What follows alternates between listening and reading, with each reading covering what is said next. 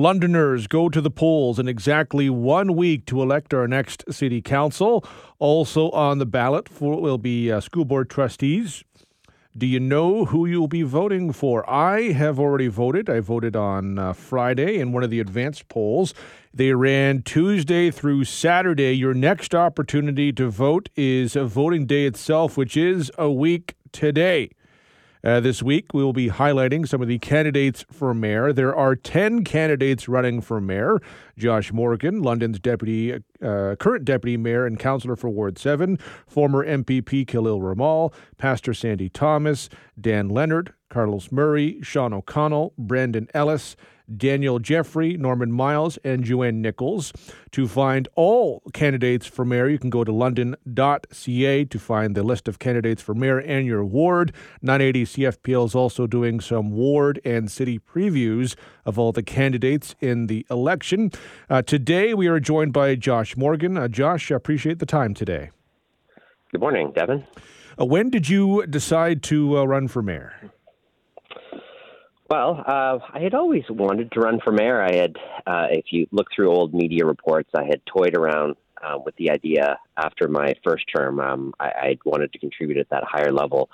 But it's something that's got to be right for, your family and right for the timing and opportunities that are out there. And it's something that I didn't really know I was absolutely going to do until one morning when I was driving the mayor to an event that we had at the Emergency Operations Center, and he said on our way to that event that he wasn't going to run again. And about 2 hours later, he had announced that to the whole city. So I guess I had about a 2 hour heads up to think about start thinking about what I'd want to do. And later that week, I had ended up filing. So I had thought about it for a while. I thought about contributing at that level. I thought about how I could help the city. But I didn't know the opportunity was going to come around until pretty much when everybody else did. What do you see as the biggest issue facing the next city council?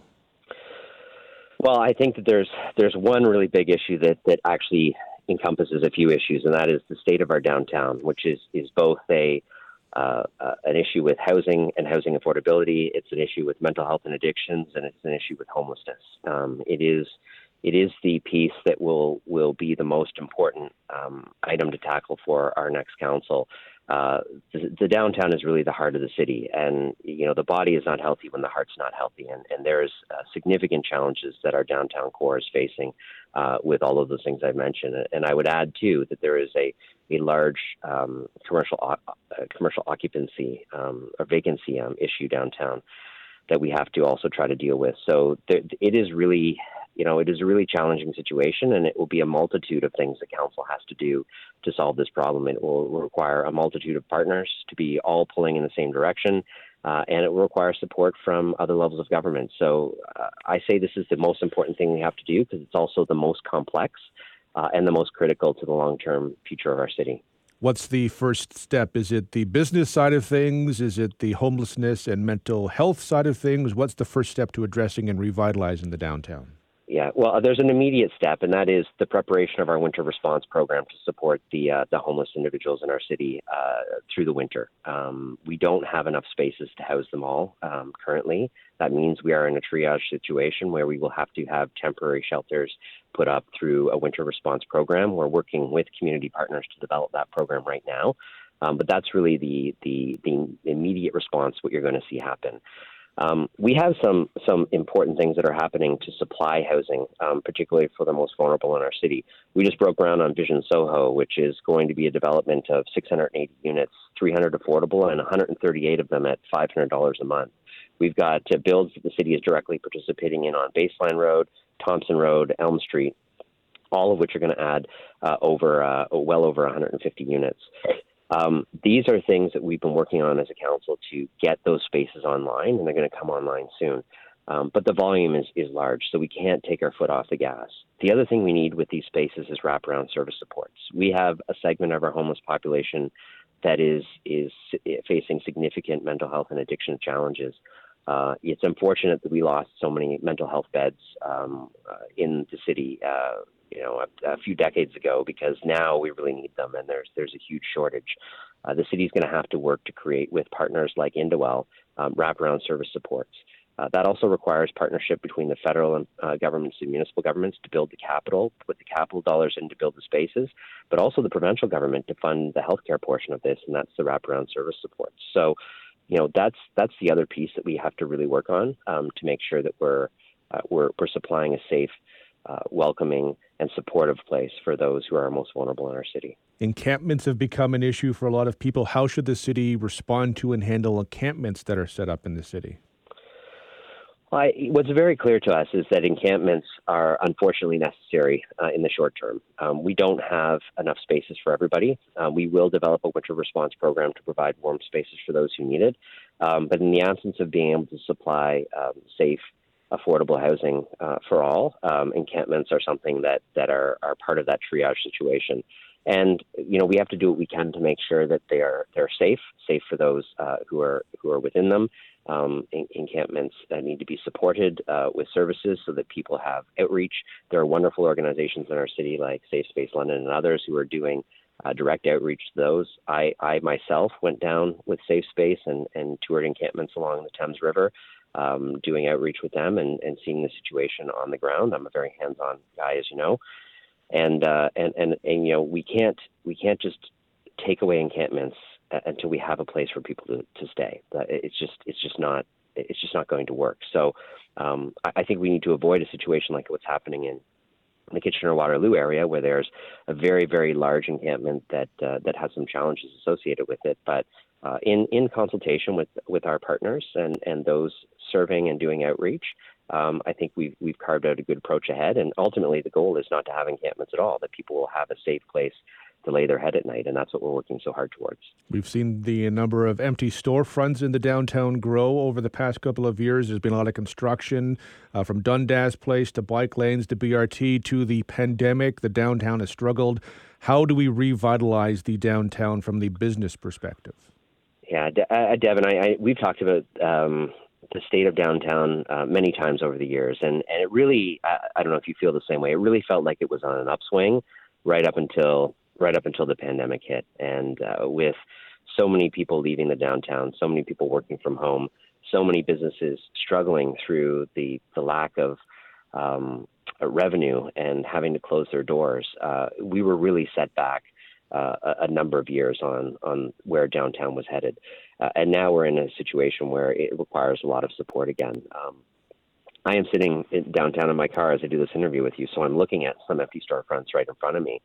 And what we need to do is we need to support the vulnerable individuals downtown. We need to make downtown safe, which is why I support the police opening their downtown foot patrol office and providing some support for businesses and residents that way. But also, I think we need to help focus the LEDC, which has done a wonderful job in attracting jobs to our city and supporting our industrial land development strategy. We need to get them focused on white-collar jobs, downtown office jobs, recruiting, and using that vacant office space as a competitive advantage, not a weakness, but a competitive advantage compared to the office rates in high-cost jurisdictions like the GTA to recruit businesses. You saw the provincial government do this with WSIB committing to move their headquarters here, freeing up a $600 million piece of real estate in downtown Toronto and coming to a much more affordable place in London, Ontario, to house those office workers in that office space. We have a competitive advantage here, and we can get the LEDC, Small Business Center, Tech Alliance, and others to help us attract businesses into the downtown with that. We've already tasked the LEDC of doing that. They've already brought 18 new businesses downtown. But again, this is one of those we got to keep our foot on the pedal and keep ourselves pointed in the right direction here. We are talking to Josh Morgan, one of the 10 candidates running for Mayor of London. I want to talk about the cost of living. I see this morning Loblaw has announced that they are freezing prices on no-name brand products until the end of January of next year because of inflation. The multi-year budget is something the next council is going to have to address. Do you have a rate of taxation you would either target as a ceiling or a floor? I don't have a specific range, Devon. I actually think it's irresponsible, given we have a multi-year budget that projects into the future, to say I'm going to commit to X, a very specific percentage. I think you set yourself up for failure when you do that. What I will say is we're certainly going to be, well under the rate of inflation, and we have to absorb as much inflationary pressure as we possibly can as a municipality instead of simply passing that on to Londoners.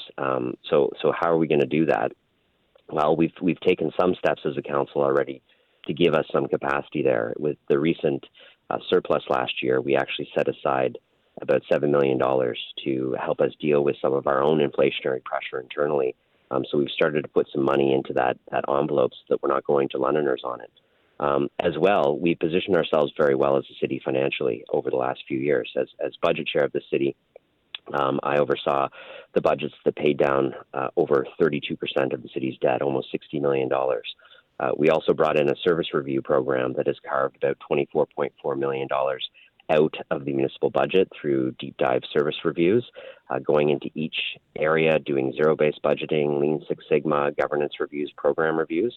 We've carved that money out of the budget, and the total cumulative savings over that service review program is now over $70 million. So we've found efficiencies where we can. We continue to do that with the service review program.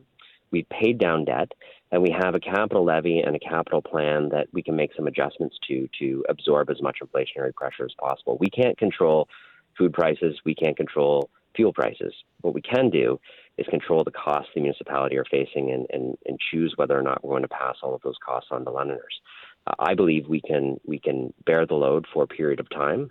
We won't be able to do it forever, but we certainly can in the short run, and we're hoping the federal government and provincial governments are able to act to control pricing across the country before we get to the point where we can't absorb the pressure anymore. So in an uncertain economic environment, Devon, I just don't think it's responsible to say I'd commit taxes to 2% or something like that, right? Your platform pledges to build 50,000 homes within a decade, 10,000 in the downtown. How do you achieve that? So what we need to do is we need to bring in incentivization to our transit villages and transit corridors to ensure that we're getting the intensification that we need. We already face the pressure. The reason why at a base level across the province of Ontario, homes have gone up so much in value, rents have gone up so much in value is because there is a supply crisis for homes and units in the province. London has to be part of that solution, as does every other city in the province. And it's not just me who's made significant commitments, but there are other mayoral candidates in other cities across this province who have made housing commitments that are significant and substantial. We need that housing to land mainly in our downtown core and transit villages and transit corridors. We have a downtown development charges waiver program, which is a good program that is working. I can look out my window now and I can see two of the 6 cranes, I think, in the sky downtown. We need those cranes to stay here for the next decade, building high density residential. We also need the intensification in those transit nodes, essentially creating mini walkable cities in our transit hubs. To do that, I believe we can extend our development charge waiver program out into those areas, perhaps at a percentage of the downtown program, so that we still concentrate the main force of development incentives downtown.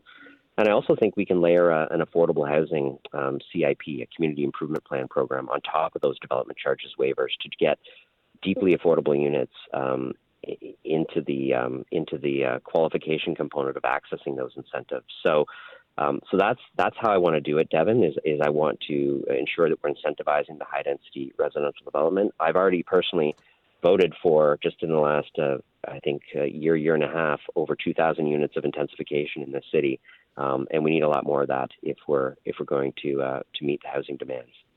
Londoners go to the polls a week from today, and I hope everyone does go to vote because it's crucially important. Josh Morgan, I certainly appreciate the time today. Thank you very much. Let me say, Devon, whether you vote for me or anybody else, I really hope you vote, right? Municipal turnout is always the lowest of the 3 levels of government, yet it's the closest to the people. So my message, if I could leave one with Londoners, is please participate in this election. Please go out and vote.